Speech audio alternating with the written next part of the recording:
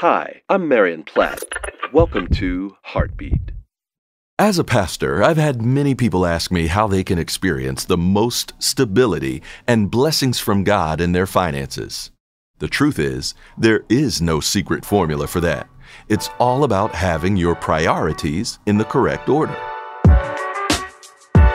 Matthew chapter 6 verse 33 says, "But seek first the kingdom of God and His righteousness, and all these things will be added to you."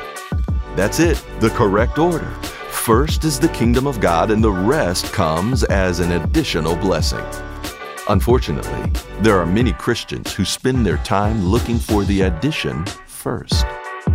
If you're feeling stressed financially, the first step is to seek the will of God. The rest, I assure you, will come. Heartbeat is brought to you by the Salvation Army.